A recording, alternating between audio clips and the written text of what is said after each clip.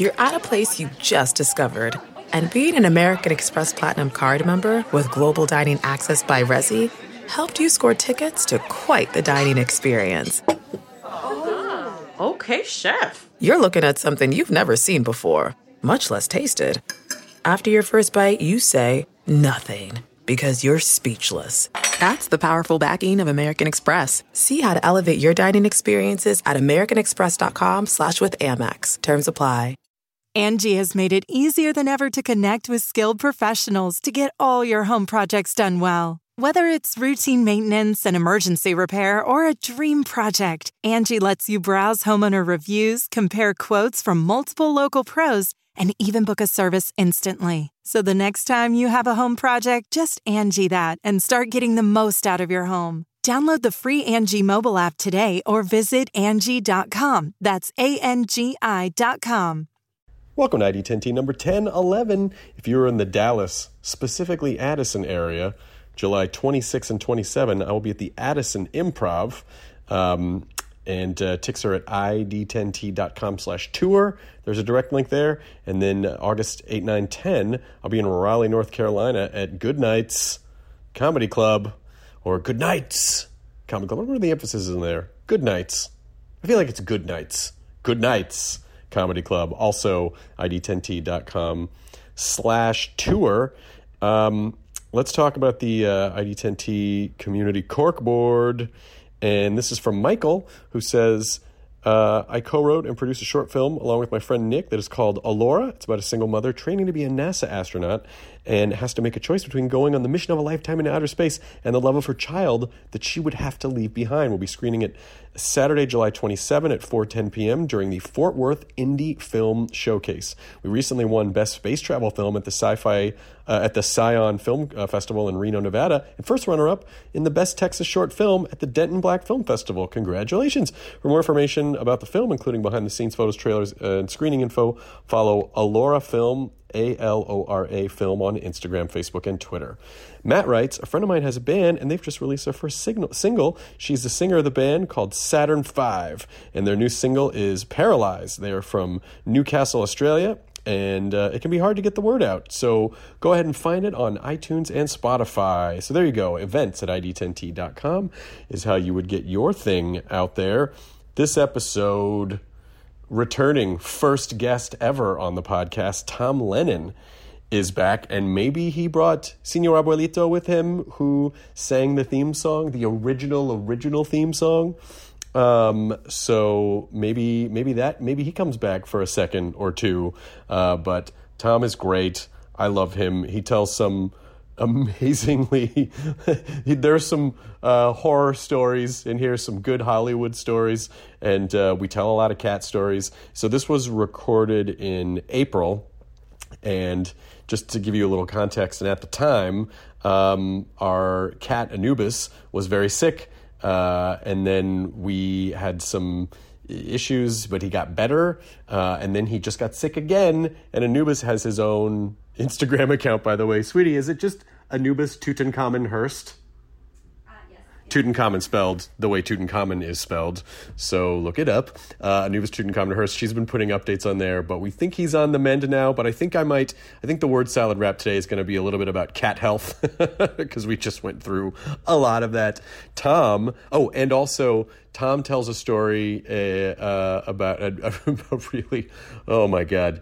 He tells a real whopper of a story, and he talks about a cat that he found that he took to his vet. But it occurred to me that I should probably bleep out the name of his vet, because maybe that's not something that everyone. Maybe he doesn't want everyone to know what vet he goes to. So you'll hear 3 little bleeps in the podcast, and that's just for privacy concerns. I just bleeped out the name of his vet. Maybe I'm being overprotective or whatever, but that's all that happened there. So that's that. Tom has a book out called Ronan Boyle and the Bridge of Riddles, which is an amazing young adult novel that Tom just wrote somehow in his spare time, because he is a machine of content.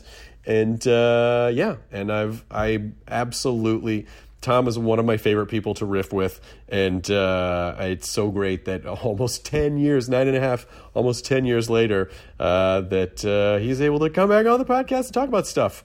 And he was also one of the executive producers of At Midnight, too. So Tom and I, there's a lot of special history with this man. I adore him, and this is the ID10T podcast number 1011 with Mr. Tom Lennon. Initiating ID10T protocol.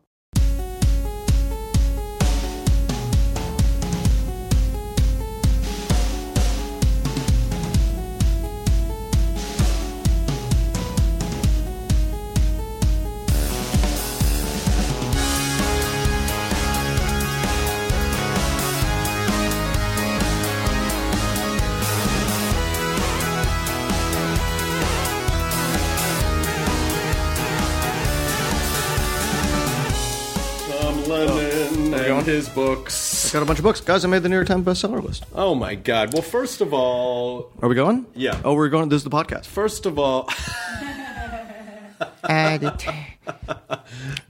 It's ID10T. I didn't bring my... Did you bring... I know. Senor Abuelito did not bring his whole rig today. Oh, my gosh. I can't believe... It's going to make you a scarf and some clothes. It's so good to see you both. And some clothes. It's been so long since you wrote our theme song. I know. I made a tidy sum off that. Here, hang on. My wife's calling. No, your wife's calling. calling. Make sure It's the okay. cat's okay. Hello. No, spoiler alert. We're going to find out Hello, if the cat, sweetie? if the cat is okay. Oh, yeah. Tom's here. We're actually recording the podcast. I'm so sorry. The vet... Okay. Okay, I love you. Bye. Is the cat okay? We Cat's think okay. we're not sure. Ate something funny? But the vet clinic is not being cool. Oh, I don't like that. I got a great vet if you need a good vet. We probably do. When I was a young boy, I guess we should start with this. I witnessed something, speaking of cat veterinary problems, that would change my life forever, which was a cat basically fell apart in front of my eyes when I was 4. A cat had stitches, and the stitches fell out, and I don't know why I'm telling you. I was this, concerned that you were a wizard. No. The cat you were disintegrated. I was concerned that you were Damien Thorne and you were discovering your satanic powers. God, I wish. Wouldn't it be great to have just a couple of those? No, but I remember I was at a play group. We did a thing because our parents were sort of hippie, Chicago liberal types. And the cat at the Babcock's house where we were having play group had some stitches, but they didn't take or something like that. Oh, no. So I remember as a 4-year-old, this might be my first memory, just watching a cat fall apart in front of my eyes. I mean, that explains a lot about... I haven't thought about it till right now. And boy, that would really mess me up for a long time. Do you need a minute, or are you? I'm all right. Is it all right? Let's say I took a minute. I'm back. Thanks. This explains why you can't get hard unless you see a cat explode. Which is a very specific porn category. I know. Exploding pussy. I know. Do not don't look at my search history, guys. It's so weird. Well, what we're referring to, just in case we have to snip that other part out, is that our cat has been sick. I'm so sorry. And we took him to the vet. We took him in the middle of the night to the vet, and they were not super helpful. And they said, well, you can take him. If he doesn't get better, you can take him to this other place. If he's not better, you can take him there to get a CT scan. So she calls on Friday and says, okay, he's not getting better. The cat's sorry. sneezing blood. Oh my God, I'm so sorry. So, but it doesn't look like it. He might have an obstruction. He might have it. It might not be fatal. He might have sniffed in a little. Sometimes there might be a little something. You can also get. They can get a little burr, in their in their nose and stuff. Yeah. And so on Friday they said, well, take him into this other facility. But we can't schedule an appointment for you. You just have to show up, and hopefully they can take you. And she was like, okay. So she drives all the way to West LA, which is an hour from where we live. It's a haul, yeah. And she just called me, and they were like, oh, well, we have to do blood work, and then you have to take him home, and then we'll look at the blood work, and then schedule the CT scan. And it's like, come on, why guys. didn't you take the blood work before? Come on, why guys. didn't you do that before? I was thinking of. I mean, we're up all night. We're not sleeping because she has to. The only way that keeps him from sneezing is she rubs his nose, and so all night long he's sneezing, and she's rubbing his nose all night long. And it's like, hey, on Friday you would have known that he might have needed blood work before you could take him in for a CT scan. So why did you not tell us that then? Not to double down or quadruple down on sad cat stories, but I think that's what I'm going to do. Hashtag sad cats. This is the sad cats episode. I'm going to put all my chips. meow. Push all my chips on the table. So a couple years back, This is a great way to start. we're going with the saddest cat stories in the world. I'm going to go ahead and just say probably skip the next 10 minutes, and then it's going to get hilarious. We'll get to the book. All our kinds of fun opener stuff. was a cat falling apart. Exploded basically in front of my eyes, and then I was never okay again. Of course not. Yeah. How could you be? That's tragic. I wasn't. So a couple years ago, Jenny and I used to live in a neighborhood that my friend deemed as Astrofat because we lived right down the street from Astro Burger and Fat Burger. Oh, yes. In the middle of sort of West Hollywood there. Yeah. And we found a baby kitten in an alley. We found this beautiful little black baby kitten in an alley, and we took it home. And it was definitely eyes weren't open. I'm talking tiny little kitten. And we tried to, we got it a little bit of milk and kept it in a warm box. Took it to and they were like, "What do you want us to do?" And I was like, "I want you to Keep it save alive? this cat, you asshole." Yeah. So bring the cat in, do all the paperwork. What's the cat's birthday? Well, I'm going to put today just because we don't know when this cat was born. A couple days, day passes. I call later that night. They're like, the cat has passed away. The cat passed away, and I'm very sad. Well, actually, they were like, "Oh, hang on, I think he's fine." Oh no, he's. But oh wait, the cat oh no, came back. Oh no, he's dead. The very next It was the day. opposite of the cat came back. They're like, hang on one second. Oh yeah, that cat's dead. And said, Oh, yeah. said with that much sensitivity. Do you right for those cats back there? Which Yeah. ones? Is it still, Anything? Is it still moving? No. She's still squirming around? So we're not sure. And this is one of the great things about the automated world that we live in. So I had logged in, the cat was there. Then I got home, and I'm just crying, and it's sad about this cat, and everything sucks. And I get an email from The cat? From the cat. This was crazy. It's like a David Lynch movie. I get an email from, and the email is a card because I'd entered the cat's birthday as that day that I took him in. So what I got was like a little dancing birthday card. Because we found the cat. I'm laughing because this is the worst. Because we found the cat behind Astro Burger, we'd named him French Fry. And so I get an email from that says, "We know somebody's having a birthday. Oh, no. Happy birthday, French Fry." And it was like one of those kind of animated cards you get from somebody. So I'm sitting there sobbing. There are tears pouring down my face. I'm looking at this card that says, "Happy birthday, French Fry." And I'm thinking about... And then so I called them, and I was like, "Okay, you assholes, look, come on. I just want you to know. Come on. You just sent me a hilarious animated birthday card for a cat that's dead." That just died today. What do you want us to do about it? Bastards. What do you want me to do about it? And they're like, "Oh, okay, yeah, well, yeah, that's the computer. That's the computer does that." That's a computer for you. And I'm like, yeah. So they really. It's not automated. The computer just thinks it's funny. Yeah. Sorry. The computer's. It's got a sick With this sense of weird humor. AI computer, it just Yeah. That was a rough one. Yeah. Happy birthday, I French did Fry. it for the lulz. What the fuck? Happy birthday, French Fry. It is funny because he is no longer alive. You see? And he had a cute name. Anyway, so my thoughts and prayers are with your upsetting thoughts and prayers. I think Anubis is going to be okay. I don't. He's eating. He's going to the bathroom. Like he's behaving. Is he named after the god of death? Yes. Okay. I just wanted to check one more time. Okay.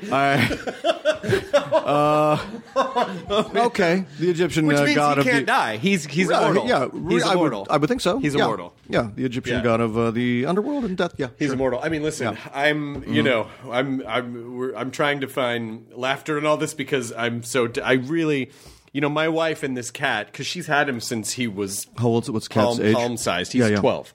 Okay. And Oh no, he's got a good long run. he's got a good long run ahead of him, and he's an an otherwise healthy. He's a great cat, and my wife and the cat are so connected. Like she talks to him constantly, sings to him. He's of course. imprinted on her, Yeah. and only pays me attention. I'm sort of like an emotional blow-up doll for the cat. If she's not around, he will come up to me. But the second she walks in the room, you become you're a side dish. piece of furniture. You're a side dish. Yeah. Yeah. So I get that. I'm really. I do believe he's okay. The thing is, she's been diagnosing online, and you shouldn't do that. You can't do that. You can't do that because you'll convince yourself of a lot of stuff. Yeah. My wife does a lot of that. The She cat does a and lot we of- have cancer, it turns Yeah. out. How did you know that Yeah. from looking up the cat? Well, that's just what it says. This is why we're always sleepy. Yeah. Yeah, it's because we're being irradiated by our phones and stuff. Constantly. Yeah. Or the wife. You know, there's that thing. You're being irradiated by your wife? You haven't heard? Oh, definitely. You know, she's with the FSB, which was once the I KGB. didn't really understand that. Have you read this? There's a super scary experiment that somebody did. Oh, no. You don't want to know about this, guys. The experiment about the So here it is. the lichen moss plant that would not grow when there's Wi-Fi around. Oh, no. You never read this one, guys? No. Don't read it because it's a real bummer. It's because Lycan doesn't trust the government, man. Yeah, I would love to think that's true, but apparently just Wi-Fi just kills living things, it says. Well, you know, Yeah. maybe it kills simple organisms. Right. But for us... Right. More super complex organisms It's that are also fine. somewhat electrical. No, it's Yeah, we're fine. probably fine. What's an extra ear on your back? Yeah, right? No, we just won't develop anymore. No. Which I it. don't think we weren't going to anyway, really. No. No. That ship is What sailed. do we still have this appendix for? That ship is Nothing. sailed. We're, like, I eat grass once in a while just to use my appendix. does it keep it It does healthy? to keep it in. Humans keep it in are, fighting shape. Humans are just vestigial appendages on this planet. Yeah. We're not. It's not happening. We did it. We had a great run. Our purpose was to build the machines. We did it. to then take Yeah. to take over. Then to just sort of take it from there. I've been thinking about Atlantis a lot lately. Sure. Speaking of, did you ever read that great book, The Fingerprints of the Gods? No. Speaking of civilizations, and I don't. Okay, if you don't want a spoiler of the book is called Fingerprints of the Gods by Graham Hancock. It's one of the greatest books you'll ever read in your entire life. Plug your ears for a second, and I'll tell you what. Okay, so he starts with the premise: why are there pyramids in Egypt and pyramids in Central America at about the exact same time? Why did that happen? That's crazy. It's parallel thinking. It's like why you write a joke about, Geico Insurance, and someone else writes a joke about Geico Insurance. So and you're comparing the pyramids to Twitter jokes. Yep, that's right. Okay. Yep. To shitty Twitter jokes. It's the same basic premise. Okay, but here's how he explains it, and I think it's okay. Spoiler alert. Plug your ears. Atlantis existed, 100%. Okay. There was really a lost continent of Atlantis, but because of the way the plates have moved and the precession of the Earth as we spin, Atlantis is now down at the lower pole of the Earth, Antarctica, and it's covered in a mile of ice. Okay. But if we could see under that mile of ice, there's the remnants of the amazing civilization. Do you want to go right now? Yeah, let's go right now. And we're back. It was wrong. Yeah. He was so wrong. We lost a lot of good men shut down there. But it was worth it. Oh, it was worth it. We drilled down. We drilled a mile. One there. Yeah. What? Nothing. Just a lot of weird frozen sea creatures. Frozen stuff and a little couple bit of bones. lichen. Yeah, some lichen. That it seemed like the Wi-Fi made stronger. Yeah. The lichen has become somewhat sentient, but Yeah. it'll be a couple generations. The before part we of really have to the worry journey about that I didn't like was when the lichen sort of came for us, like that movie It. Mm-hmm. Yeah. Yeah. Well, you keep saying lichen, and I keep thinking underworld. I keep thinking werewolves. I just meant the thing. You meant the thing, yeah. See, there's now so many pronoun movies. Right. There's Them, us. The thing, us, It, them. Those. Is there those? Should be. Let's get that right now. Can you get those.com? Get those. I got it. I got to GoDaddy. We own those. And then And again, I just want to reiterate my... we talked a lot, and I sort of feel like we just like steamrolled over Senor Arbolito, who was very kind. he did some great work for us. And then he left. Yeah. He We can go get him back. Senor Arbolito! He's gone. It's dinner, guys. Oh, no. Going to make you a Scarface and gloves and a Scarface and gloves. You lost a small fortune on scarves and gloves, I know, back in the Doing day. theme song. I know. Tom, fuck yourself for writing a Yeah. book on top of everything else that you're know. doing to just make everyone else feel completely unproductive. Well, How did you write? And this is not a small book. No, I wrote a full-blown novel. This is a full-blown... I wrote so the novel is called Ronan Boyle and the Bridge of Riddles, and it's the first of a series. Ronan Boyle and the Bridge of Riddles. That's exactly right. It's about a young boy who gets recruited for the Leprechaun Division of police. Oh, that's in fantastic. Ireland. And this is one of these weird things where, so I spent a couple years writing the book, and all I ever thought about was, boy, what if the book becomes a bestseller? Wouldn't that be great? Wouldn't that be great? And then it did. It's all downhill from and here. then you know what happens? You know what you feel when that happens, Chris? Probably. Nothing. Yeah. You feel absolutely nothing. We talk about this a lot in the podcast. Yeah. The attainment of a goal is so careful, a guys. passage of a moment. Be so careful. And the story that you tell, but the journey, like, it got you to this place. Oh, sure. Yeah. So what is it that you think is creating the emptiness? It's a really fascinating question. Do you think Antarctica is under all the ice in your heart? God, I hope there's something under there. No, but it's a dangerous thing. Yeah, so it was exciting. It's very hard to get. Weird Al and I had a long talk. This is going to sound like a weird conversation. I was talking to Weird Al about getting on the bestseller list. It's very hard to get on the bestseller list because the New York Times rates. They have an algorithm. Oh, so good. some sales count more than other sales. It's not just like straight up sales.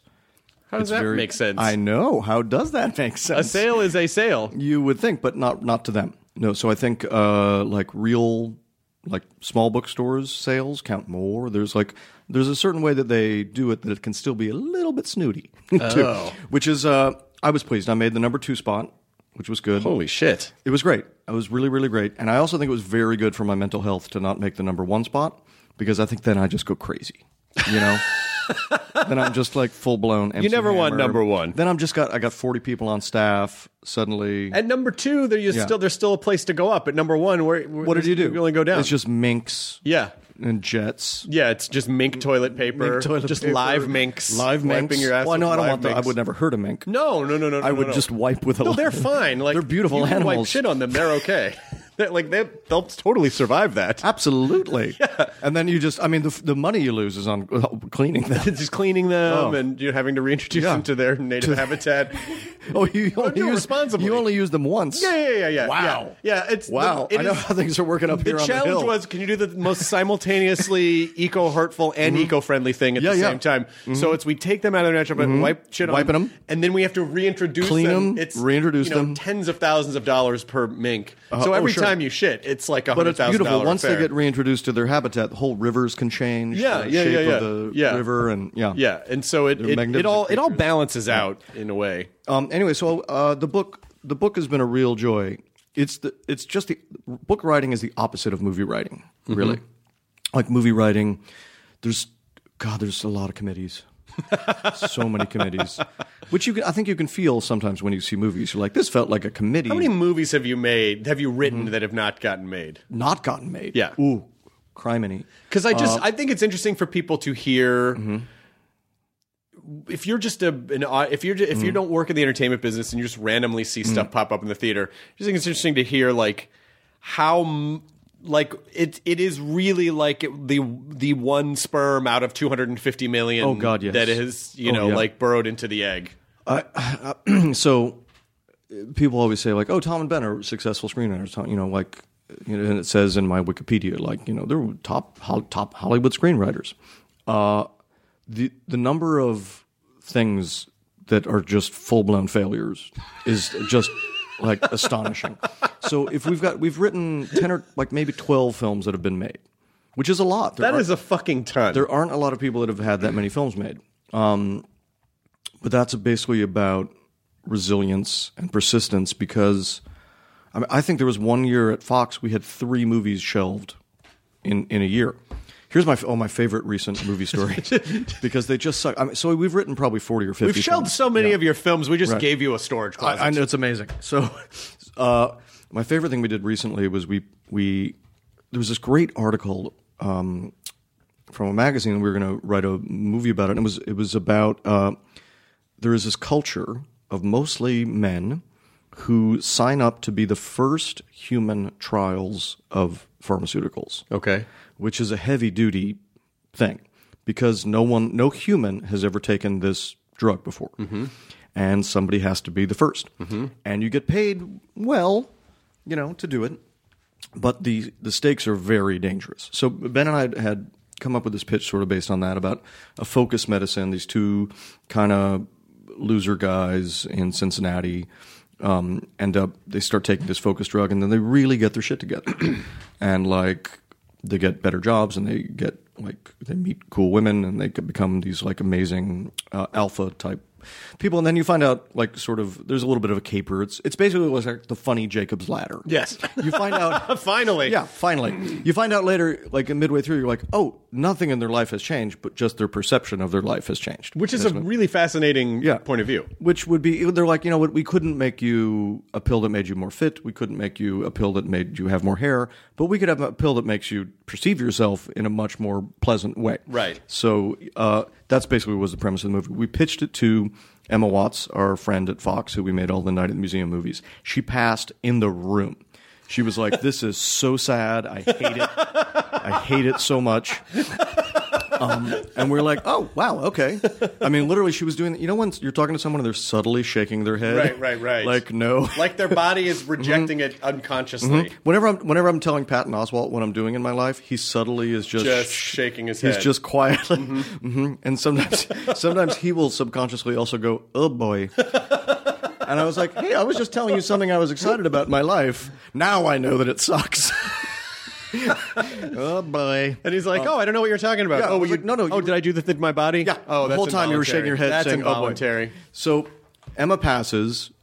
We then end up selling it to Fox 2000, which is hilarious because the office is like 50 feet away from Emma's office.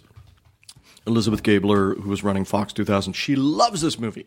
Loves it, so excited. Watts versus Gabler. So we write the movie. She is so excited. It comes in. She's thrilled, but with a slight caveat. It doesn't feel like a Fox 2000 movie to her. It's too big and commercial. This is more of a regular Fox movie. She gives the script back to Emma, who passed in the room and was like, this is the most depressing movie I've ever heard. I hate it. Right. Reads the script. I love it.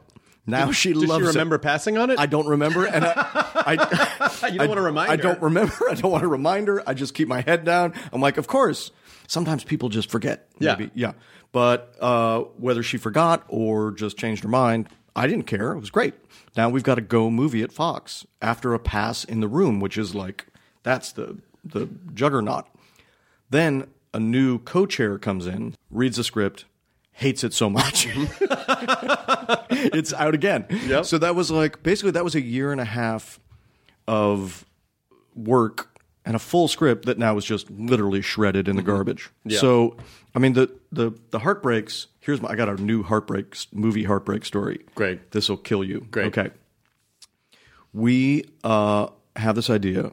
It's a sweet little movie. We wrote The Pacifier. You know, we write like some family movies. Yeah. You know, it's been a nice lifestyle. But so we had this fun idea for a movie about, Ben and I both loved, there's a book about Frank Sinatra called The Way You Wear Your Hat. And it's all about like his rules of life. Sure. Like one question they asked Frank Sinatra is like, what's the one thing you would never do around a woman? And he gives an interesting answer. It's yawn. That was Frank Sinatra's answer. Yeah. Yawn. So it's not a lot of like, no. Don't take your prick out on a tennis court. Oh no, we're nowhere close to there. Okay, gotcha. No, it's like, don't yawn in front of a lady. Like, be a class act. So yeah. we wanted to write this movie that was about a Vegas limo driver who ends up driving around a bunch of like a mafia don's kids and his friends, the kid and his friends, and they're all it's a couple boys and they're all awful. They're just like, one's a Kardashian, one's was raised by, they're just awful little children.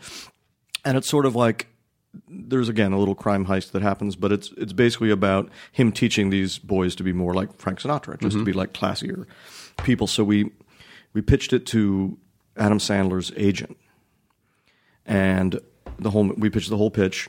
Adam Sandler's agent goes crazy. He's like, I love it. This is amazing. Exactly the kind of thing Adam's looking to do. Couldn't be more excited. We go into Sony, where Sandler's got his deal. Mm-hmm. We were pitching it to Doug Belgrad, the head of production at Sony, big dude. We're doing the pitch, and Ben and I, when we do a pitch, it's like a state sketch. It's just a full sketch. We play every character. Oh my God. We're like, we keep it tight to like 10, 14 minutes is like our longest pitch, but we do the entire movie, everyone's facial expressions. Like, we do a whole thing. We're in the midpoint of that. And Doug Belgrad's assistant comes in with a Post-it note on his finger that he only shows to Doug. I can't see what's on it. And Doug's like, gentlemen, I'm so sorry. Let's pause this pitch just for a second. Just hang on. I'll be right back. I have to take this. Steps outside of the room. Ben and I lean into each other. We're like, this is the greatest pitch of our lives. We're about to be so rich. This is amazing. Doug comes back in. He's like, gentlemen, continue. Great. Keep going with the pitch. Finish the pitch. Pitch goes amazing. Doug says, let us think about it. This is great. Ben and I out in the parking lot, high-fiving, victory lap. We're so psyched. We get in the car. We're driving home. We call our agents to find out how the pitch went because it seemed amazing. And what we found out was the Post-it note said Adam Sandler's on the line was the phone call in the middle of our Adam Sandler movie pitch. Doug went out, got on the phone with him. They were talking about something else. But he said, your guys Tom and Ben are here pitching the limo driver movie. And Sandler went, oh, yeah, I don't know about that. Oh, no. And that happened in the middle of our pitch. Yeah. So, unbeknownst to us, our whole second half of the pitch, where we're doing like funny faces. It was over. It was over. But we're going hard. And we had no idea. We didn't know we were already dead. So this is an interesting... It was the Sixth Sense. This is an And we were the Bruce You were the Willis. ghosts. We were the ghosts. the whole time. Well, the second half of your pitch, you were the ghosts. Yep. You died halfway through the pitch. You just didn't realize it. We just didn't know. It was... You're still haunting his office. So... That one hurt. Would you have rather that he stopped you and said, this isn't going to work? Or were you happy Jesus, that's a great question. Because I think it was humane that he let you finish. Yes. Because... Yes. But then the shame... Yeah. Yes, it was humane. It was humane. I think that was an incredibly nice thing to do because there are a lot of studio people that might have just been like, guys, I've heard enough. Thank you. He could have been a dick about it, but I don't think that was a dickish thing to do. What would you do? What would you do? Well, I got. Speaking of, I have the scary version of this. Also happened. Okay. The much scarier Hashtag version. sad cats. Sad cats. This is where the cats get very sad. The sad cat rating of 9.6. This is where. Okay, so this is all in the theme of God. It's mostly disappointment and failure. Okay. And then every once in a while you get something through, and that's amazing. Amazing. Yeah, it is the tiny sperm that could. Yeah. So we had a movie that J.J. Abrams was producing. Yeah.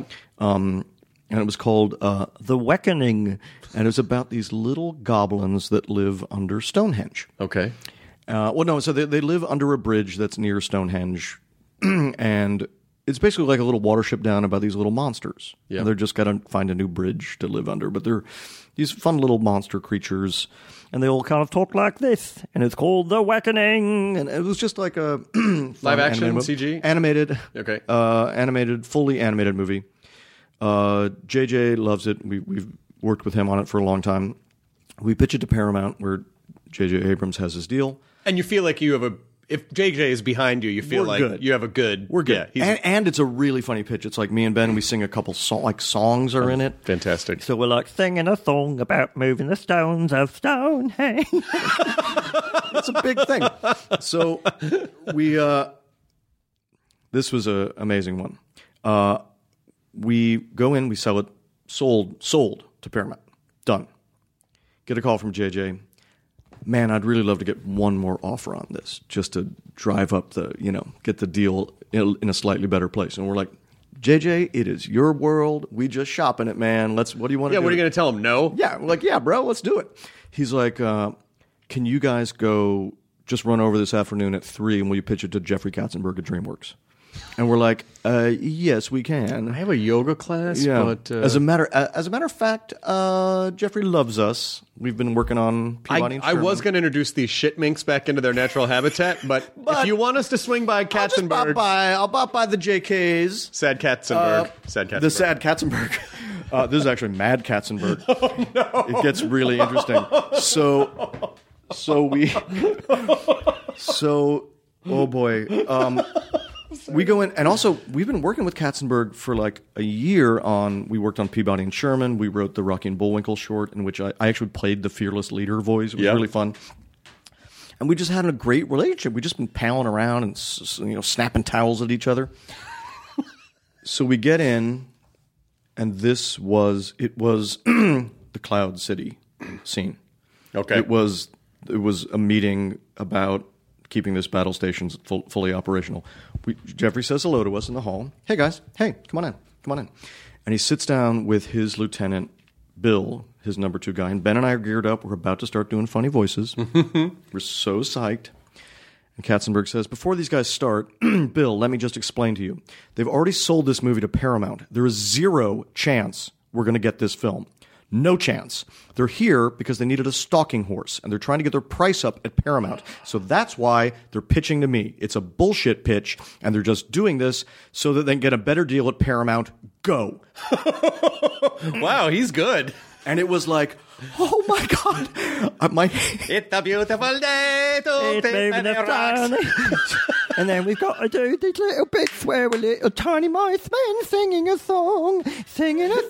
Somebody needs to turn that frown upside down. It was the most... I don't know if you've been yelled at by an adult man lately.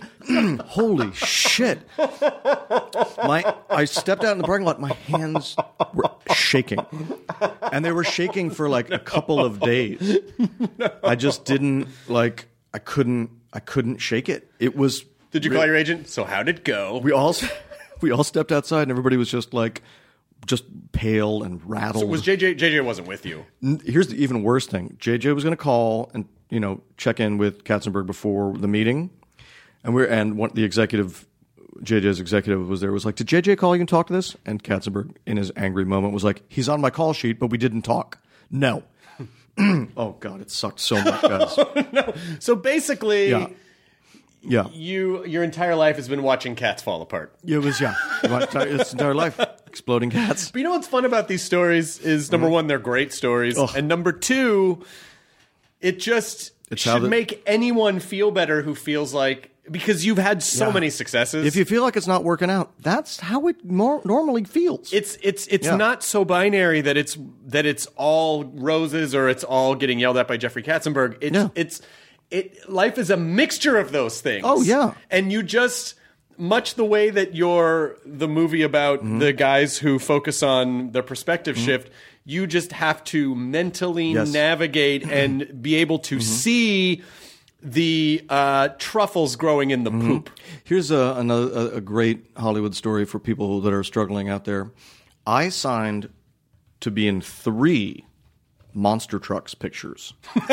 What? My contract for Monster Trucks, a movie that almost did not come out at all. I signed to be in. I signed a contract for 3. Now, do they have to pay you for those 3? No. They barely pay you for 1. Gotcha. But but they just figured Monster Trucks is going to be such a smash hit. Yeah. Like the kids are going to go crazy. There'll be Monster Trucks dolls and toys, obviously, games. No, and then the movie, that's another thing that happens a lot, which is the head of the studio, Adam Goodman, who made Monster Trucks at Paramount, made the entire movie, and then the last week of filming, got fired. Well, that's the crazy thing about the business, too, is that everything takes so long. So long. And usually that's in the business affairs region, where...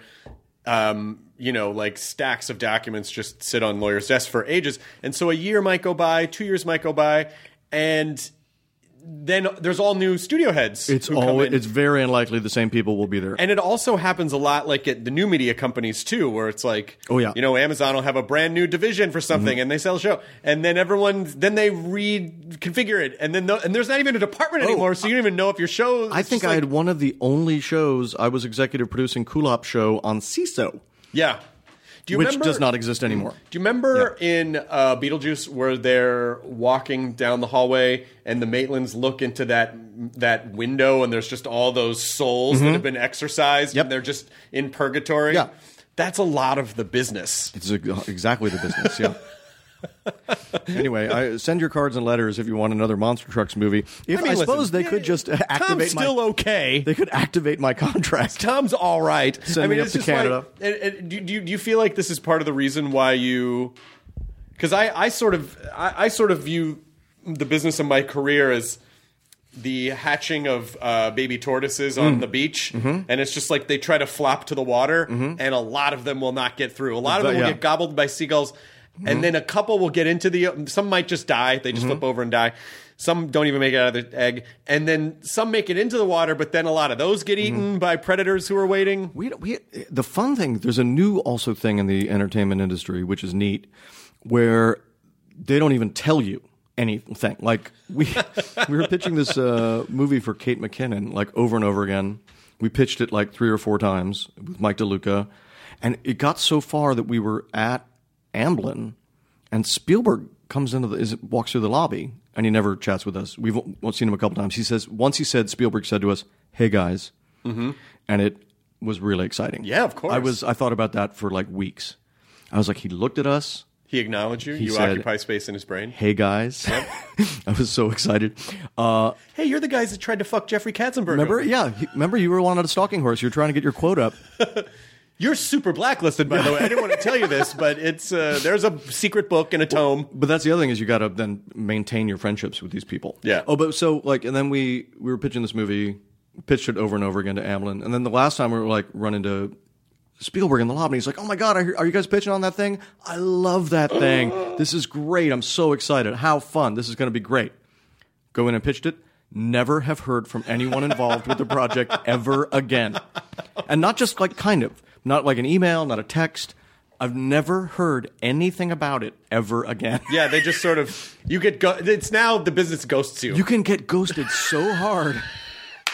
We had such a good, I don't understand, then, like Spielberg and I really hit it off, and then I never heard "Hey from him again." guys, and then he said, "I love this thing. Read this text, honey, read this text. Doesn't this seem guys." like you? And then you never hear from them ever again. Spielberg sent me a dick pic, and I didn't hear anything again. This has happened a couple times. This happened to us on a movie. We wrote a movie called Choose Your Own Adventure. Yep. Like for a year. We wrote the Choose Your Own Adventure movie. At any point, Never heard. At any point, how many things do you have at different stages of? It depends. There's way less movies than there used to be. Right. Occasionally, back in the day, we'd have 2 or 3 scripts we'd be working on, and generally we don't really. Generally we're really working on one thing, and then we don't divide our time that much. Got it. We try to finish things, even if they're hard. Because I'm just trying to figure out. Because again, we're telling the Sad Cats version of the stories, but you also have. You've done so many amazing things. You have so many wins in your bucket, and especially because in addition to writing this book and writing all these things, and I'm sure working on a bunch of TV shows and then acting, then you also play in a Smiths tribute band, and so there's a lot. Well, I'm chasing every waterfall. It seems like. But wait, TLC said not to chase those. That's what I'm doing. Okay, well you're not supposed to. I'm definitely. Tom, you need to stick. You just need to stick to the rivers and the lakes that I'm used to. I know. But the lakes are full of exploding cats. It's a new thing where you just don't. There's way less movies, right? And the movies are much, much bigger. Yeah, I mean, I love that there's. I got to go see Us. Maybe tonight I'm going to go see Us. The business, because just from friends that I have who work at various studios or whatever, there used to be this really great section of. $1 to $3 million movies that certain companies could figure out how to like monetize all day long, and I think Netflix probably killed a lot of that.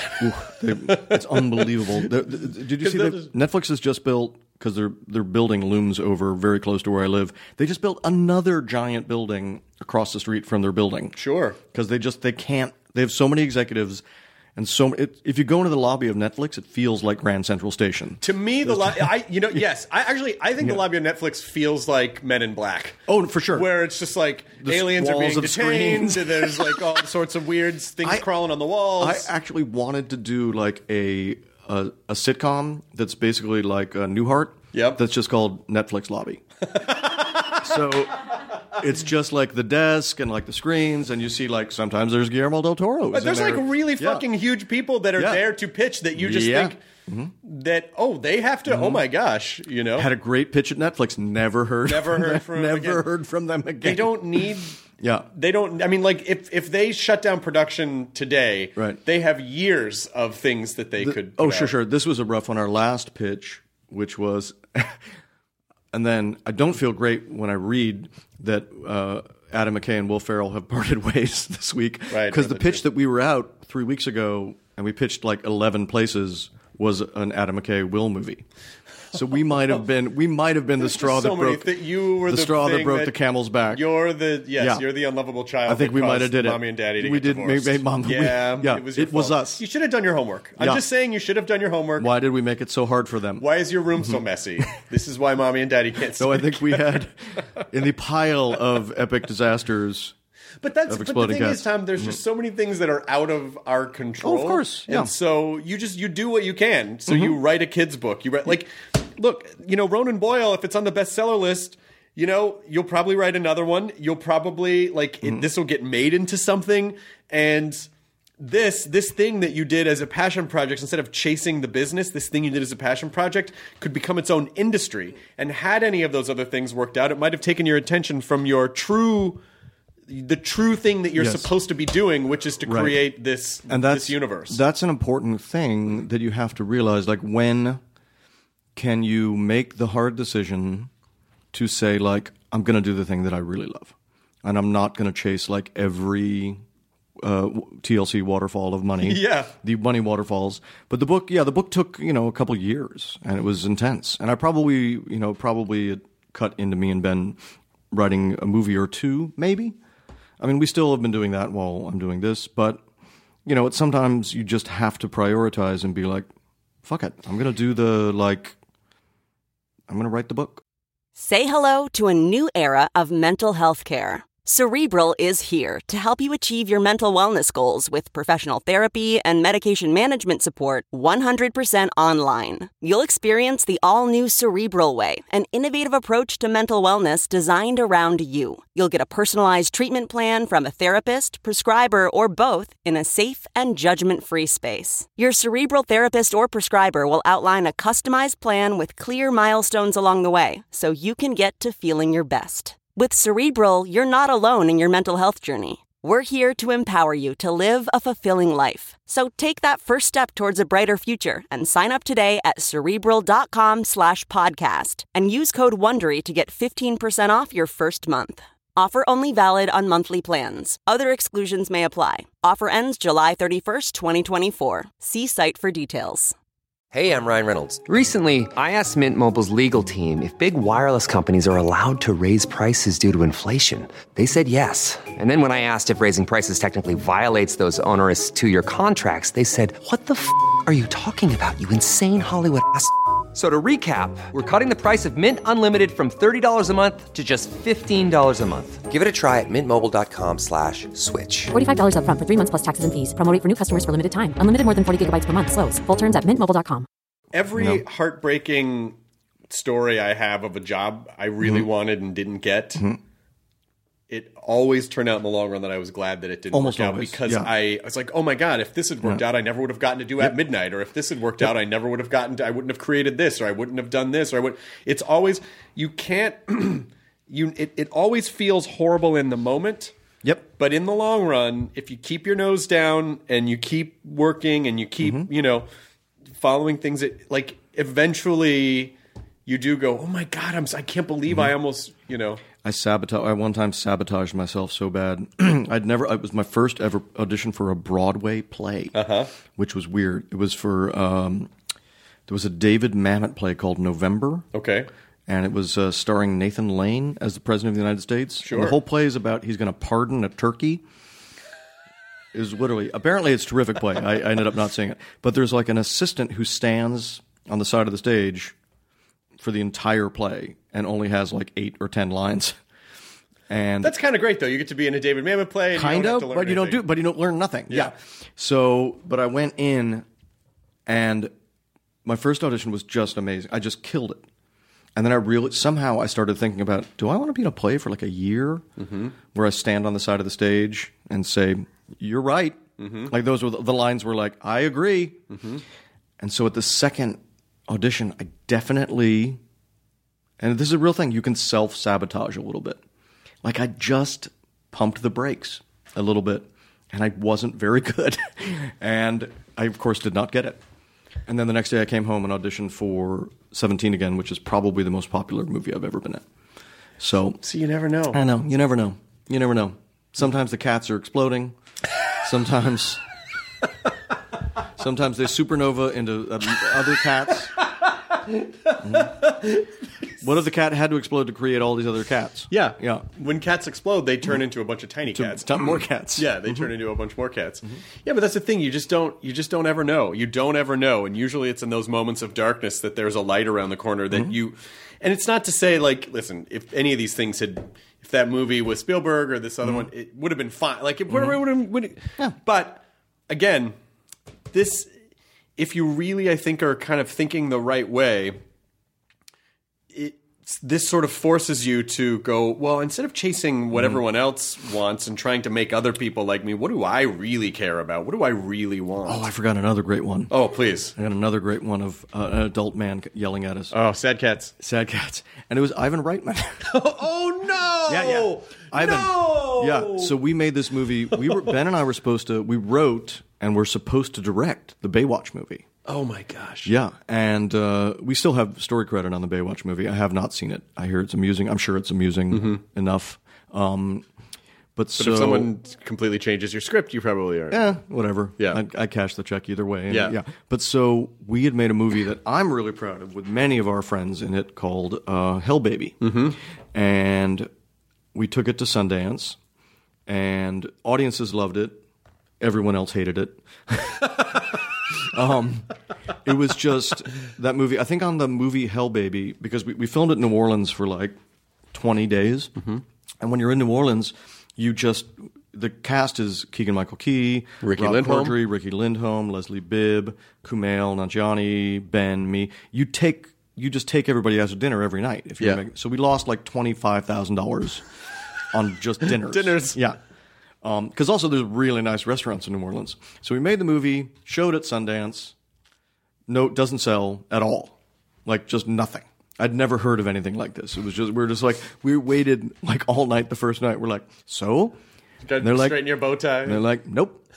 Nope. We're like, what about, no one wanted to buy that movie. We ended up like dumping it off on this company, offered us like pennies on the dollar to stream it. But so the next week we got called into Ivan Reitman's office because we were supposed to direct Baywatch, and he was like, "Everyone hates you, movie guys. They just hate it. I mean, it's. I haven't seen it, but I know that everyone hates the movie." Oh my god! And we're like, "Oh, okay." No. And it's a movie I'm really proud of. And it was weird because he hasn't seen it, so you can't argue like, "I thought it was funny." Yeah. But yeah, and it's again very weird to have like an adult man kind of yelling at you. Yeah. Yeah. Coming down on you. Oh, he was coming down on us so hard. And so was that him saying... We thought we were going in to get like notes on the script, but the note that we were getting is, you guys suck. And so he pulled you off of it as a result? Yeah, basically, yeah. Oh my god. Yeah, we were shortly thereafter we were replaced. So Which, by the way, that happens even when people are your friend. So you must have advice for people who feel like... Because you've experienced this a few times, you must have advice for people. Because obviously, you go and sit in your car, and you probably have that moment where you're like, all right, well, I guess this was a fun run, I had a think good about run. it for 2 seconds.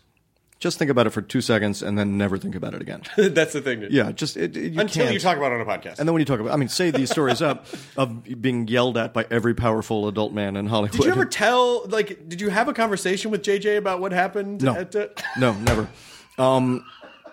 No, I was too scared to call. The first time JJ ever called me was my favorite thing. Because I find him to be an incredibly nice guy. A delight. He's one of the funniest guys you'll ever meet. Funny and warm and just a sweetheart. So the first time this had never happened, I'd never gotten a phone call from JJ.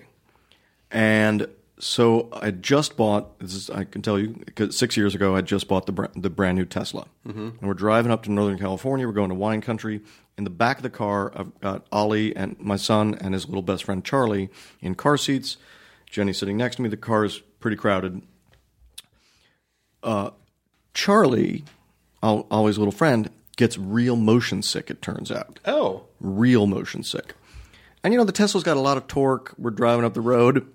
So the phone rings, and I answer it. I tap the screen, and I answer it, so it's in the whole car. Yeah. And it was unknown. It was a number I didn't know, but it's it's in the west side of L.A. number, and I pick it up, and it's Tom. Hey, it's J.J. Abrams. Yeah. The second he finishes saying the word Abrams, Charlie, behind me, the little girl, starts projectile vomiting onto the back of like my seat and the back of like a little bit of my head, all over. And by the way, I'm in a Tesla that's 1 day old. And she's just barfing this like hot pink sludge everywhere.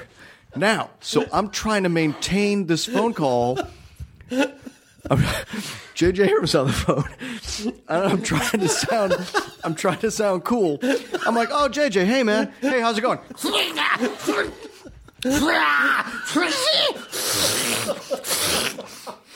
So I pulled over. I'm pulling out the car over. The girl's barfing, trying to catch barf in like a cup that we've got, and Ollie's freaking out. Everybody's freaking out.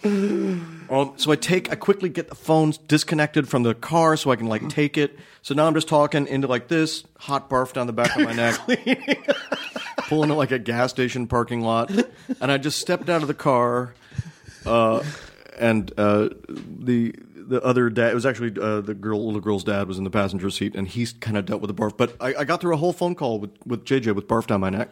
I've never told him that either. That's fantastic. Yeah. Was he calling with good news? It was interesting news. He wanted to talk about the prospect of making some toys out of the characters and stuff like that. So is that movie happening, by the way? No, not at all. Oh, what happened? Oh, with the Jesus! movie? Of course that. Wait, you sold it though. Of course that movie's not happening. Wait a minute though. But here's what happened on that movie called The Awakening.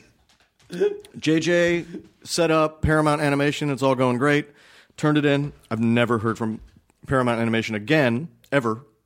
And the executive in charge is gone. So it's just So you're in the in the window of lost souls. I still get the Bad Robot Christmas present every year, which is all my wife cares about. If you know anything about are you on the Bad Robot Christmas I'm not. list? No. Oh. No. It's incredible. Someone at Bad Robot really thinks about what their Christmas present is, because it's always got like one aspect that's a charitable thing, right? And then it's like, here's the perfect box of things for camping. Mm-hmm. Like it's a compass and that's rad. Like, it's always something really clever. One was like, here's all the stuff you would need to make your own pizzas a bunch of times. Yeah. They're really good like that. I mean, I've never really worked with them. I mean, I've moderated a lot of panels at Comic-Con for free, but you should but hey, be on the Christmas card list. You got to be on the it's a good list to be on. I think I'm. Yeah, am I being ghosted? You might be being ghosted. Get on that list. Are you on Ivan? If anybody's listening, I'm definitely not on Ivan's Christmas card list. Oh God! I mean, but it's also like when someone just tells you like that they think what you just did sucked, and then they like.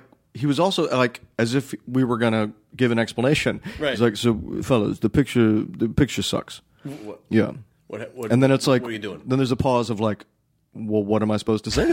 Is there an answer for that? Yeah. I'm like, wow, you just became... It's done. You just became the internet in a human form. But you have to respect that, though. Yeah. You got to respect someone who will do it to your face. To my face. You guys, I'm just feeling like you guys really suck these days. It's like, oh, wow. Does one of you, after a moment of silence, just go... Oh, dear. That was a rough one. I'm trying to... I guess I have a lot of horror stories. Yeah, but I'm not even close to through all the horror stories. But the great part is that again, you've had these horror stories and still managed to have a fantastic career. Yes, you keep at it. You have You have so many. I mean, when you think people say people are like, oh, you work on a lot of stuff. You do a lot of stuff. But you because you know like our TV production deal. We've sold like 12 shows that are at various stages, but insane. None of them have been made yet. Of course. And a lot of them probably won't. But it's that's just insane. But it's just sort of like, and you wait, and it's it's like 2 years, and so it's learning to be patient and understand how not to go crazy. It's because I think the big challenge of this business is to not go crazy in the process. This because it almost is like it's everything. That's everything. It is a trial of fire. It's basically the film Labyrinth. Yeah. This stuff used to hurt my feelings. Like there was a time where Ivan Reitman, like kind of yelling at me, would have really broken my heart.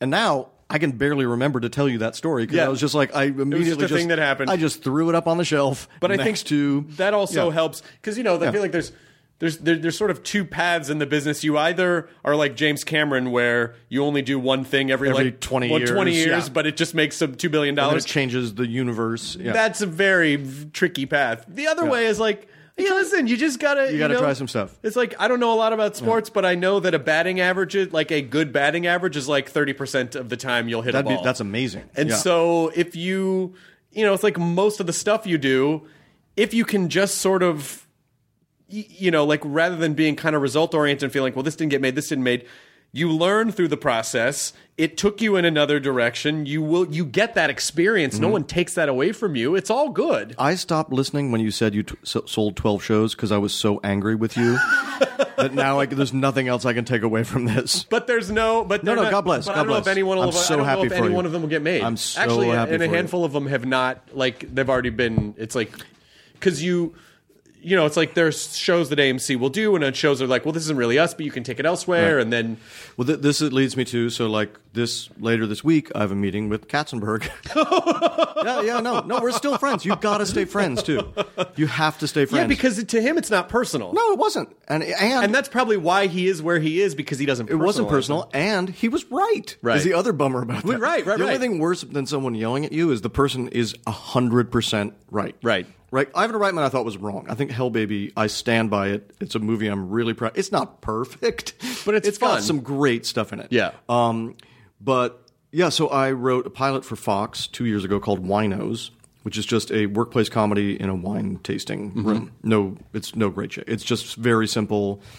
It's The Office, but everybody's a little tipsy and some kooky characters. And Fox didn't do it. I wrote another one. They still didn't do it. And now he's got a short form service called Quibi. Yeah. Where they're making we're gonna 5 to 7 minutes. Exactly. Yeah. And I think we're gonna do it for that. But be able to stay friends with people who've yelled at you. But there's the idea about not getting too precious about any one thing. Oh, hell's no. It's like when you. When you first start doing stand-up, you get really precious about each joke, and then after you've done, I guess it's the same thing when you have kids. Like your first kid, the second kid, they're like, third kid, it'll probably be fine. So it's like second kid, they say drinks from the dog bowl. That was me drinking from the dog bowl, covered in cat guts. Yep. It did happen. It literally happened at Sarah Babcock's house.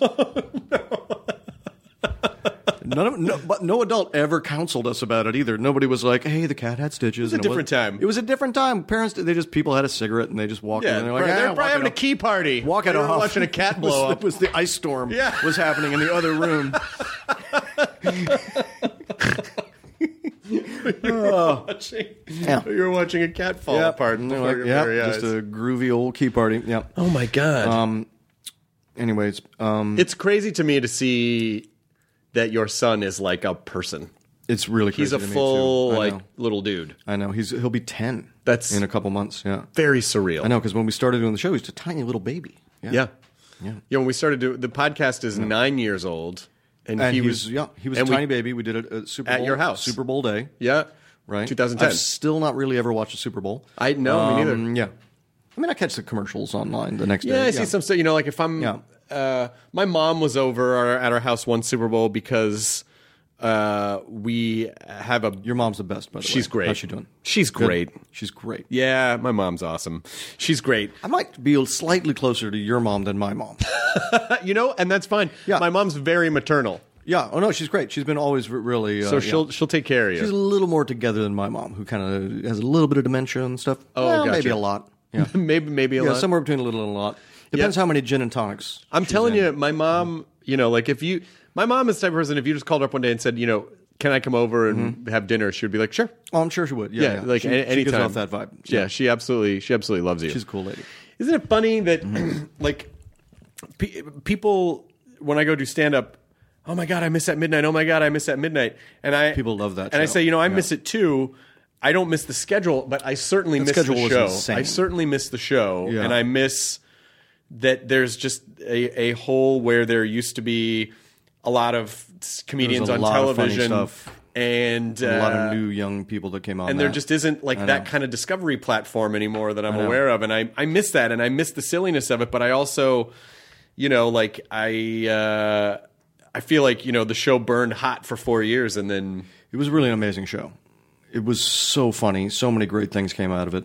So many people that I never met until then, who were just like, and then Ron Funches, people that became like, that loomed so large. Yeah. Like Ron Funches. How many times did Doug Benson win? Like a zillion. A lot. He and Ron. They're probably the two, Yeah, they're definitely the two. Yeah. They definitely have the two most wins. I think Ron had said that he had I can't even remember anymore. It's been so long now. It was just been so long. For you, that schedule was insane. It was, but boy do I miss it. Yeah. I really, really, really do. It was so fun. I knew the second that I saw the Tweeterdome pilot that you did, I watched the show for 30 seconds and I was like, this show's amazing. I would love to see that again. There was so many things we did wrong on that, but it's fun. It's got ninjas in it. There were ninjas in it. And then you had my friend Sarah Underwood in it as a co-host. Sarah Underwood had when you lost, she would play a French horn for some reason. Yeah. Was it a French? It was a French horn. She had a French horn. That was my big contribution to the show, was ninjas. Yeah. That everybody got led in thumb cuffs by ninjas.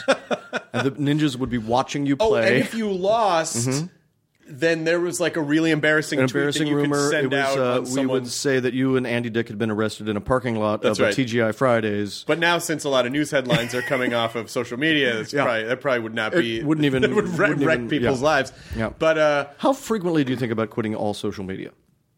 Well, I'm not really on Twitter anymore. Did you really? You faded out to Twitter? Yeah. It just. And I don't really read the news lot anymore. About it. I don't really read the news lot anymore either because which maybe makes me a bad citizen in the world, but I just feel like it's like the new, like all the news cycles and social media cycles are just so toxic, really toxic. Because again, it's just like all clickbait and really outrageous things are prioritized, and so I just feel like it creates an unhealthy, it's crazy view of the world, and so. I want to look. When you find yourself getting mad at stuff that has literally, like, I'm not talking about human rights violations, but just like little things here and there that you're like, why am I absorbing? You're like, your brain has so much RAM. You only have so much RAM. I know. And I feel like even just going on social media a lot during the day, it just runs a negative script in the back of your brain when you don't even realize it's happening, and it affects 1,000,000%. You just absorb it, and so I just feel like I just want to have a healthier relationship with it, and 1,000,000%. not be so absorbed by it. So I just haven't really done. You have the Instagram and stuff still. Yeah. I mean, I'm on Instagram, but I just don't. I don't even really do that much anymore. Yeah. I do that. I do want to see unlikely animal friendships.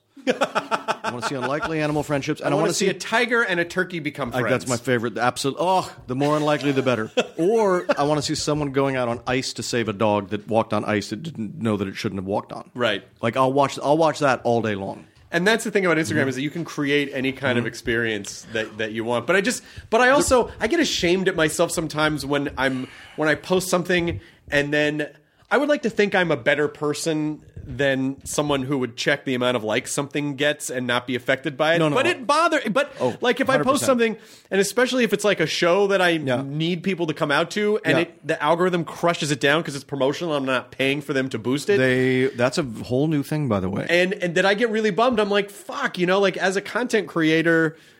This is like the. I think it's very hinky, the paid promotional stuff. I've done it a couple times for my stuff too. Like the book when Ronan Boyle came out. Like I shot a very funny little Instagram video, and then I was like, well, shit, I should promote this. And that's the thing is that like the one that gets killed 65,000 views. Social media, like the big three, four, I guess if you're including Snapchat, basically killed blogging. So like everyone gets all their stuff on social media now, and so it's like if you're a content creator and you can't even get your content out to the people who elected to follow you because you're not paying to have it boosted, it's like like that. So I get disappointed in myself that bothers me. It bothers me too. Yeah, because it's hard not to attach. You should be a grown up and not care. You don't want to attach your self-worth to a fake number. You know what I mean? Yeah, but it does mean it feels so goddamn good. It's the only thing that feels like anything. But the thing that's scary about it is that it is sort of an emotional exploit. It's kind of like hacking our brain a little bit in an addictive way. Oh yeah, because you don't want to start affecting your behavior just to get likes, and that's what everyone does. So it's like, of course, you might post things that maybe you don't necessarily. It's like I don't know. If you're just chasing the high of likes.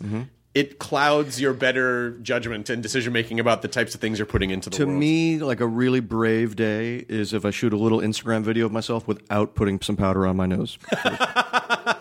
Because generally I'll just do a quick little touch of powder. Just a for little fun. touch, yeah.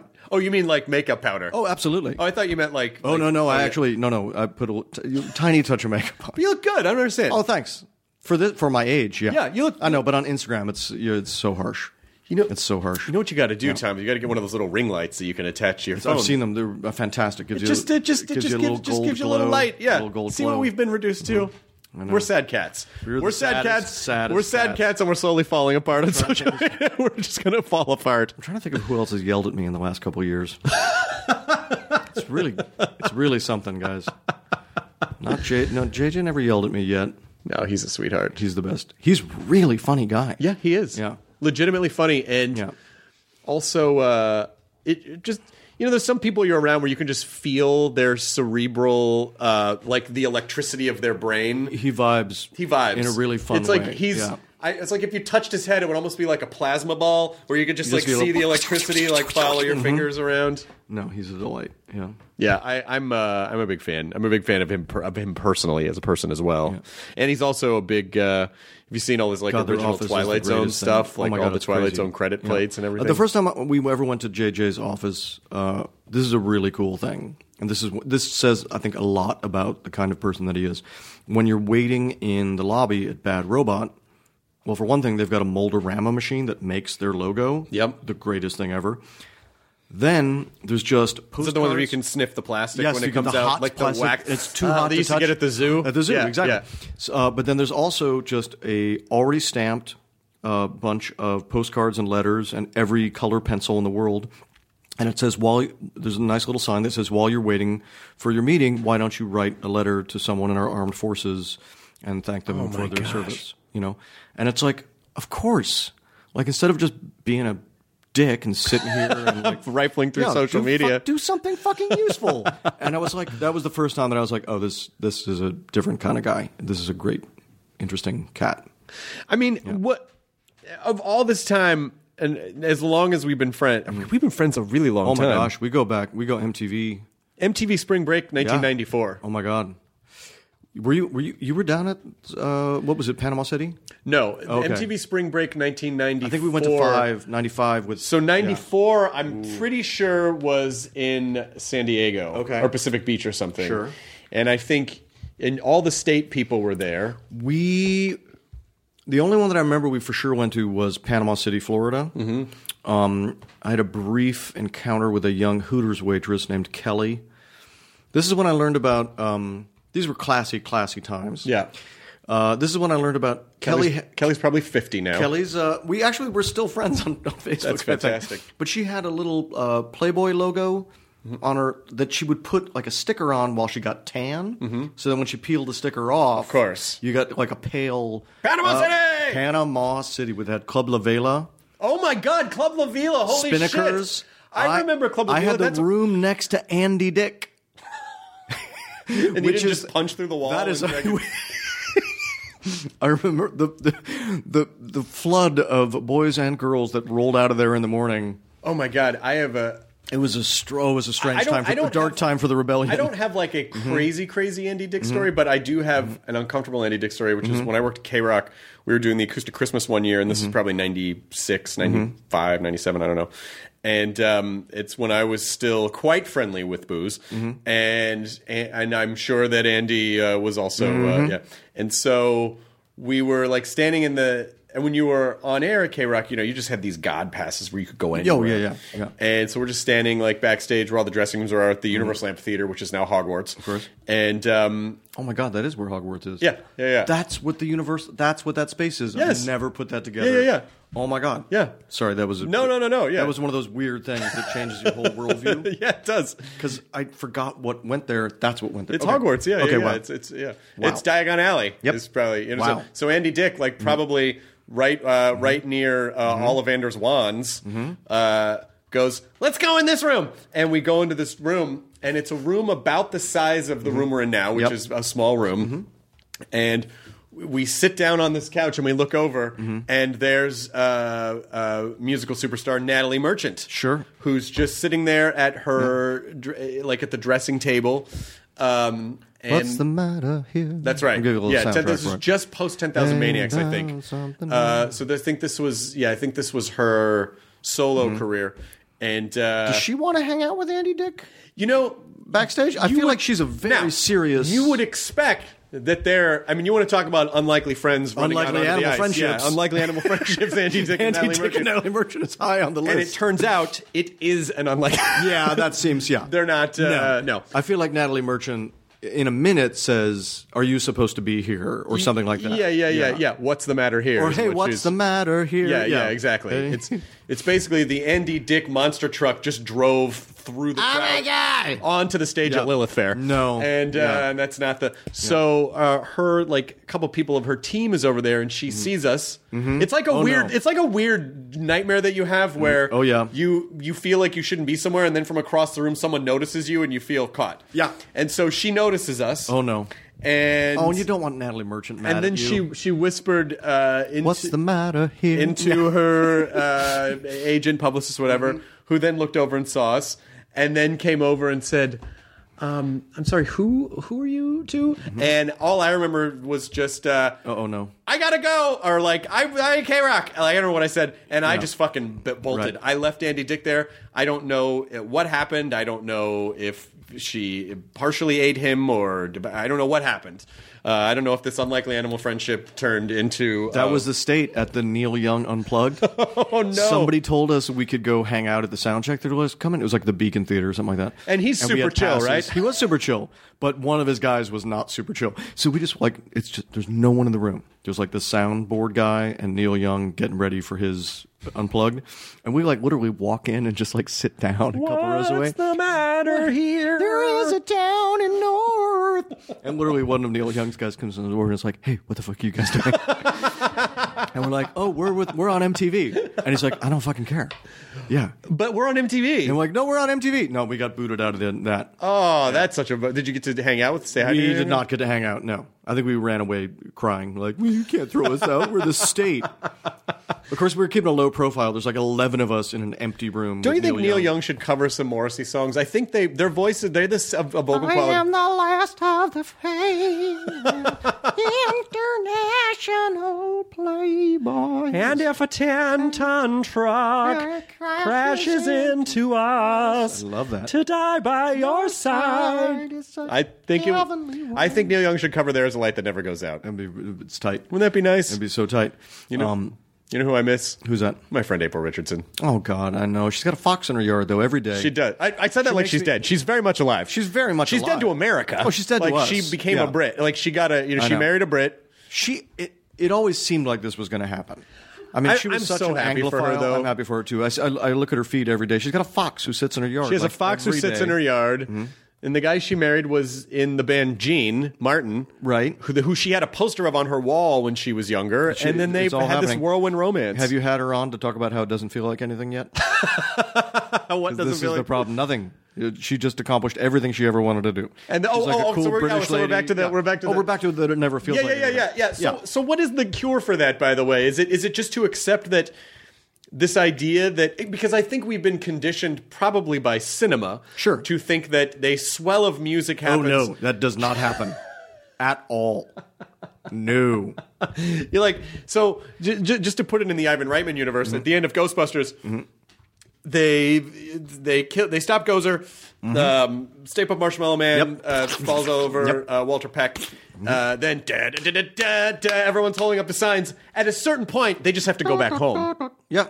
And take a shit or make some macaroni and cheese. Yeah. And it's just but the idea that we think that these moments are going to be these seminal, and that's why it's the pursuit of the thing. It's not the thing, which is why getting the thing should not be as disappointing as it can be. Or just keep that soundtrack, the Ray Parker Jr. soundtrack around and replay it to remind yourself, this is where I dance down the street for a second. I was listening to The Power of Love. That's the power of... And just remembering how they had asked if my... is that off of Sports? Power of Love was Back to the Future. Oh, I'm so sorry. Yeah, of course. And so if I remember the behind the music story that, they had asked Huey Lewis to write the theme to Ghostbusters, and he said no. I did not know and this. And so they basically, Ghostbusters is... Why did he pass on that? Because he just didn't know. He didn't know. Thought it was too stupid. And so I don't know if he thought it was stupid or he didn't know. And so basically, the Ray Parker Jr. song is almost quite literally "I Want a New Drug" by Huey Lewis and the News. It's very close. And so I think there was a lawsuit. I don't know what happened. I don't know. Maybe Katie can look this up. So then when Back to the Future that was 1980, that movie came out in 1984. So for 1985, when Back to the Future came out, they were like, "Hey, do you want to do Back to the Future?" Huey Lewis was like, "Abso-fucking-lutely," right. because he got fucked on Ghostbusters. Speaking of, is FX feud between Ray Parker Jr. and Huey Lewis, I would watch every episode if they could make that happen. Ryan, if you're listening, yes, please. Ray Parker Jr., Huey Lewis doing the character. Okay, Ghostbusters song lawsuit. In 1984, Ray Parker Jr. was signed by the producers of Ghostbusters to develop the film's title song. Later that year, Huey Lewis and News, citing the similarities between Ghostbusters and I Want a New Drug. According to Huey Lewis, especially damaging since Ghostbusters is so popular. Blah blah blah blah blah blah. Lewis want a new the dispute was ultimately settled out of court. Lewis has stated that his experience with the producers of Ghostbusters were indirectly responsible for him getting involved in the 1985 movie Back to the Future. That's the power of love. Here. So you know what we should do real fast is I'm gonna bring up. Remember that? Then years later, we got to see Huey's wiener in that great Altman film. Was that an Altman movie or was that? No, that's Altman. Oh yeah. It's called Shortcuts. That's not what you want. Boy, you don't want your dick out in a movie called Shortcuts. But I believe it was, wasn't it? It was. Yeah. Julianne Moore had her bottomless scene for a long time, and Huey Lewis had his wang out for a while. Okay, so here... Was that what that movie was about? I just can't tell you at all what that movie was about, except there was all kinds of wangs and... Okay, so Ghostbusters theme... Katie might have to trim some... Ray Parker Jr. I actually had the Ghostbusters soundtrack, which has so many other great songs on it. I think it has a Pointer Sisters song?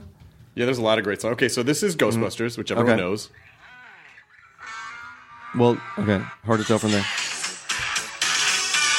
Oh my God, it is a lot like it. So we'll listen to this for a few seconds. Well, no one was asking, but thank you for telling us that. I hear you like... Okay, it's coming. I want a new drug. Oh my God! So that's Ghostbusters. And also, so we were glossing over where the part where Ray Parker Jr. says, "I hear he likes the girls." Like, wait, what now? Wait, what? He does what? Who likes the girls? Who likes the girls? I hear he likes the girls. We can't be doing that, guys, right? I want a new... The bass line is identical. It even starts with the same. Yeah. Oh my God! Ghostbusters! Ghostbusters!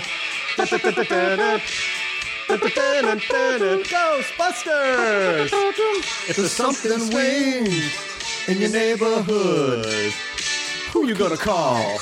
Ghostbusters! So they're gonna change the tempo. If there's something weird and it don't look good, who you gonna call? Ghostbusters!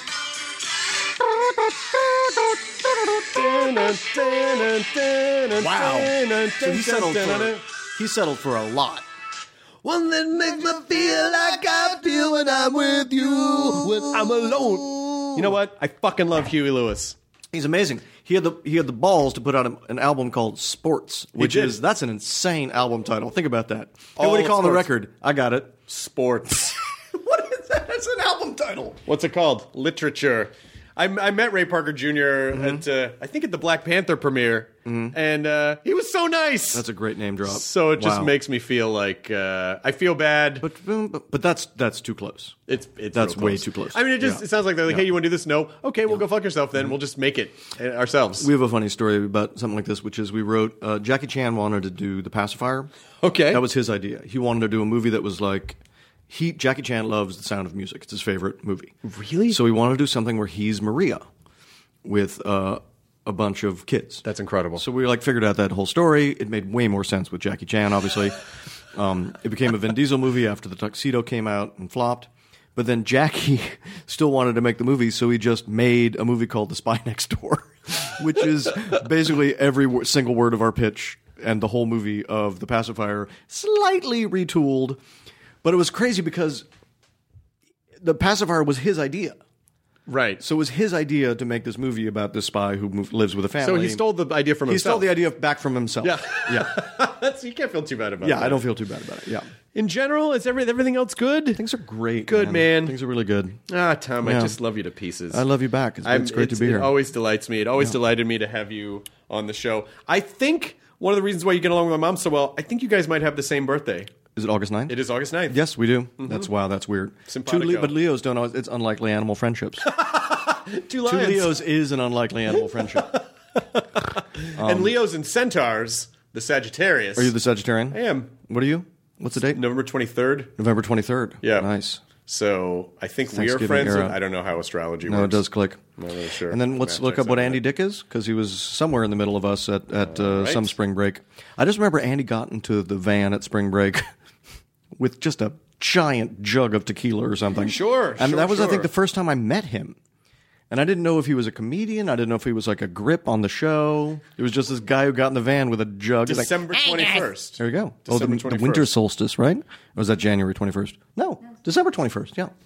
Well, you're the best. Thanks for having me. Ronan Boyle and the Bridge of Riddles. And the Bridge of Riddles. It's available everywhere, but if you get it... It's now available. If you get it at the Barnes & Noble site, you get... there's an exclusive edition for Barnes & Noble that has a whole bunch in the back.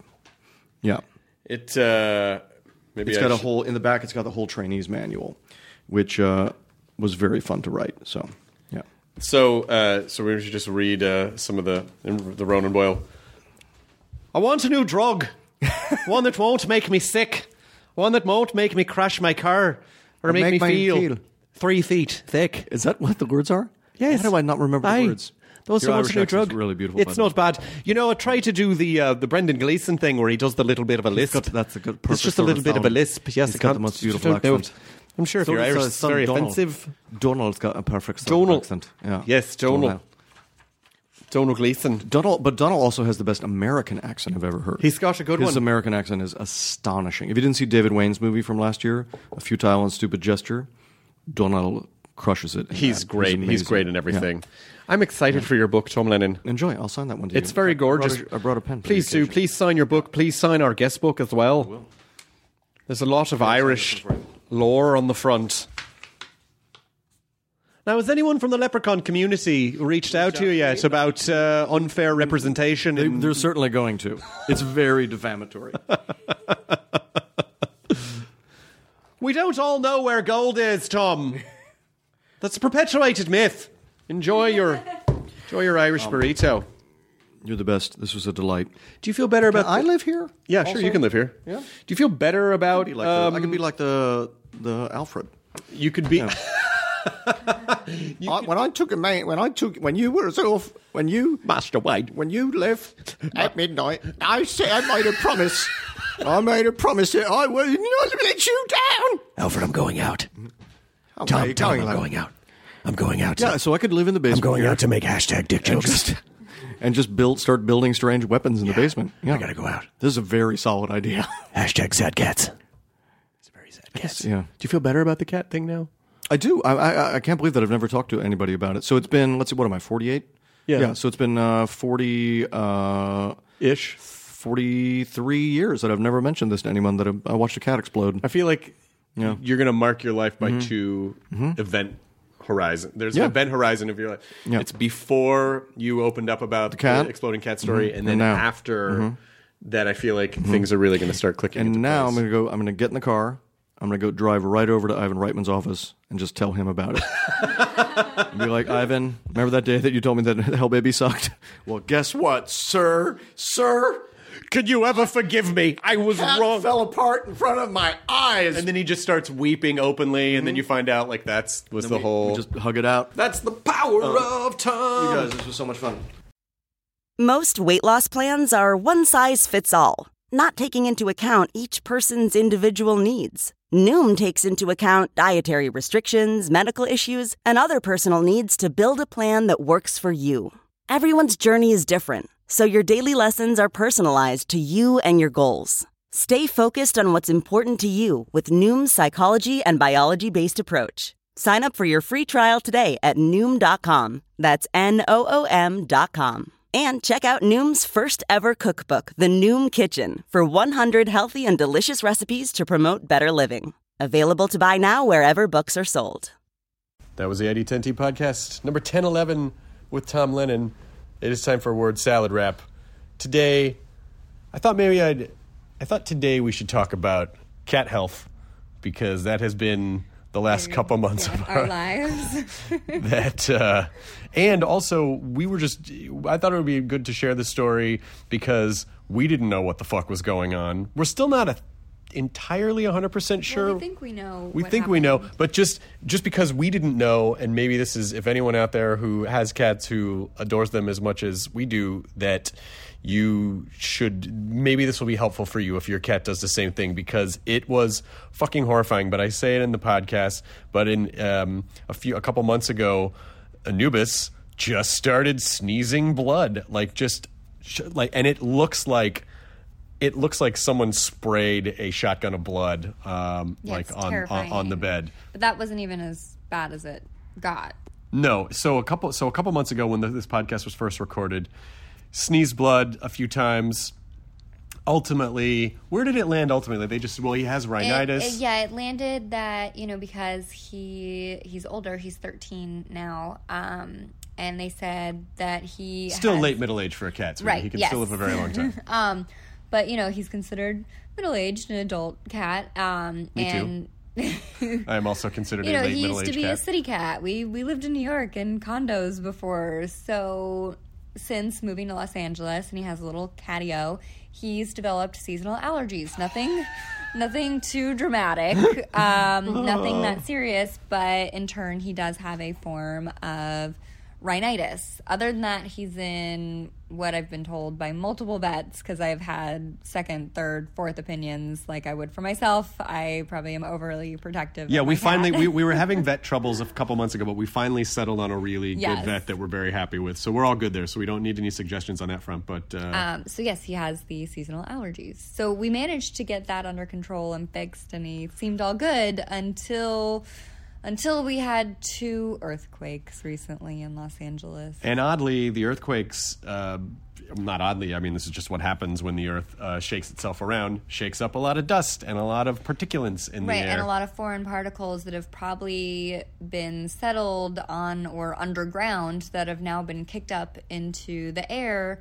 So his little patio space is like screened in, but there's still like dust and shit. Right, and through. he's tiny. He has a tiny little cats nose. have tiny noses. Yes, exactly. So what the vet has theorized, because he's been seeing a lot of pet owners, in particular cats and very small dogs coming in, is that there was inflammation already in his nose because he had allergies, and then all these particles, foreign particles, were kicked up. He inhaled these foreign particles and pollens, and that sort of increased the inflammation, which caused an erosion down to his nasal artery, which in turn it ruptured. Which is a real fucked up thing to witness. It was horrific. I'm still getting over it. I mean, he became in the middle of the night incarnate of Reagan from The Exorcist. There was blood everywhere. I didn't know what to do. It was horrifying. It was pouring out of his nose. He was throwing it up because it was going down his throat, and he must have been swallowing it. It was everywhere. It was traumatic. It was awful.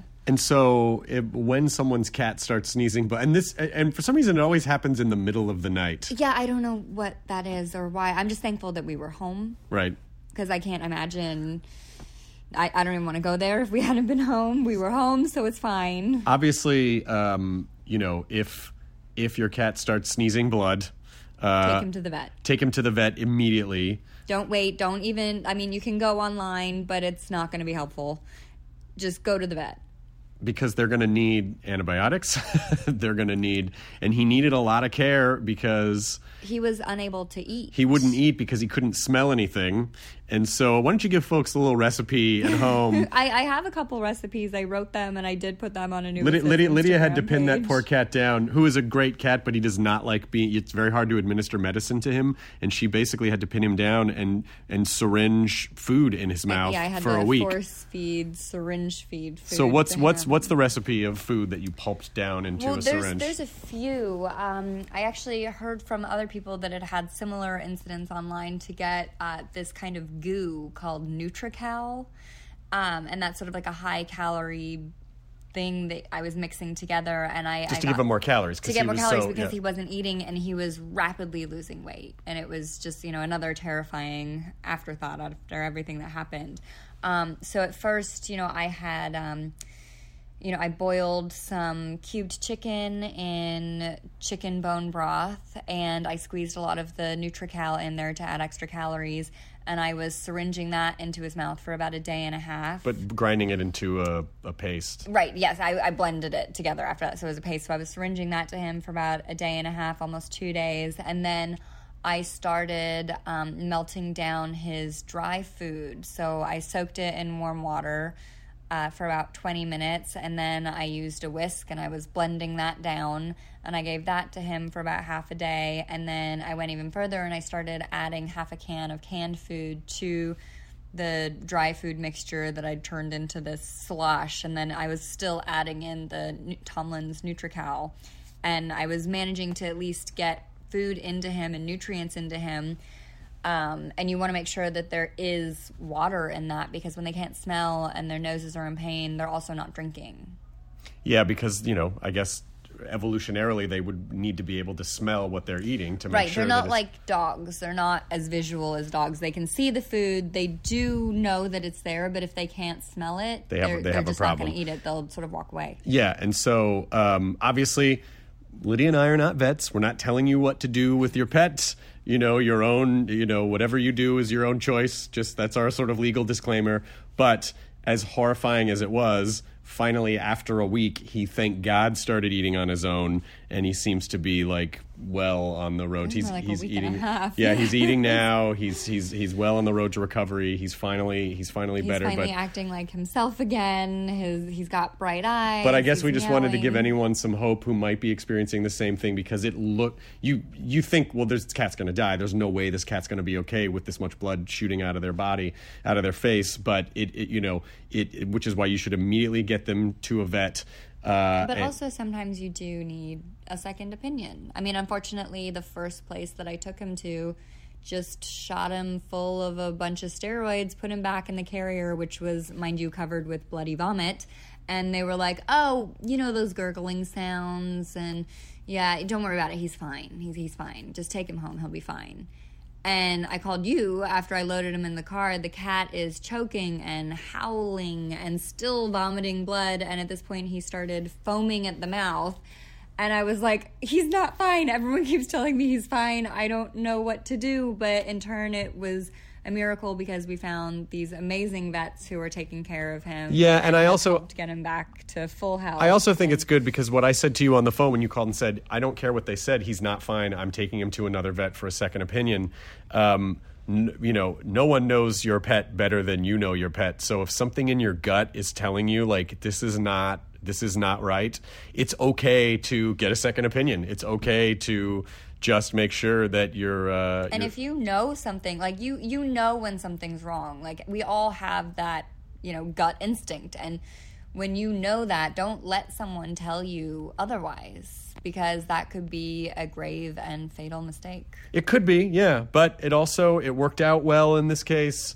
No, but it worked out well because I trusted my gut and I went to another vet. Yes.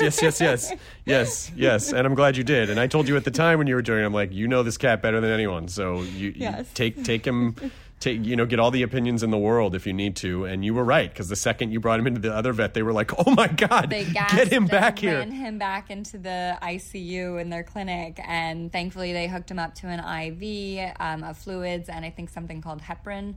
And they had him put on oxygen, and they were able to stop the bleeding, get the clotting under control, and able to begin the healing process, because realistically he could have choked and suffocated and died. Oh my gosh, I know. Well, now we can finally... Now everything is good now. Now we can get some sleep. Yes. It all worked out okay. Yes. But we've just been like on sleep watch where you're asleep in the middle of the night, and you just hear a and then you're like, oh my God, what is it? Okay. All right. Okay. And he's I'm okay. already a light sleeper. So. Yeah, I know. I know when I move around a little bit, much less when the cat is I'm like, what's happening? Who's in the house? Just me. What's going on? I live here too. It's just me. I'm haunting our house. We're preparing for one day future theoretical babies, maybe. Yes, yeah. You're on alert. We're on high alert. And hopefully they don't sneeze blood, because that's a horrible thing to witness. No. So that's it. Hopefully that is some of that was helpful for you. Those are the things that we did. Again, we can't give you official advice because it's medicine and the law, but hopefully sharing our experiences will help some of you if you are going through your own pet stuff. And hopefully your pets are all happy and healthy, and you are happy and healthy. And we appreciate you, and thank you so much for listening. And I'll see you in your ears next week. Munch those tacos. I'm gonna say that every time you have me on here, just so you know. that is my phrase for the end of this. Thanks. Fuck the burritos. Munch those tacos, folks. Just get in there. You have to understand, we just made tacos the other day, and they were really good. They're awesome. So keep munching. Thank you for the new catchphrase. Yep. That I'm sure is gonna sweep the nation. It will. I'm yes. All right. ID10T scanning complete. Enjoy your burrito. Welcome to Pura, the most pristine, safe, climate-stable city on Earth. A haven amidst the wreckage. Here, you're safe from heat domes, superstorms, water bandits in the outer lands. There's no crime in Pura. No murder, no suicide. And best of all, there's no cost to join us. In Pura, we promise to keep you safe. They killed her! You took everything! In a world that doesn't feel so safe anymore, we're waiting for you. Here, in Pura. The Last City is a new scripted audio drama from Wondery. Enjoy The Last City on the Wondery app or wherever you get your podcasts. You can binge all episodes of The Last City right now, ad-free on Wondery Plus. Get started with your free trial at Wondery.com/plus.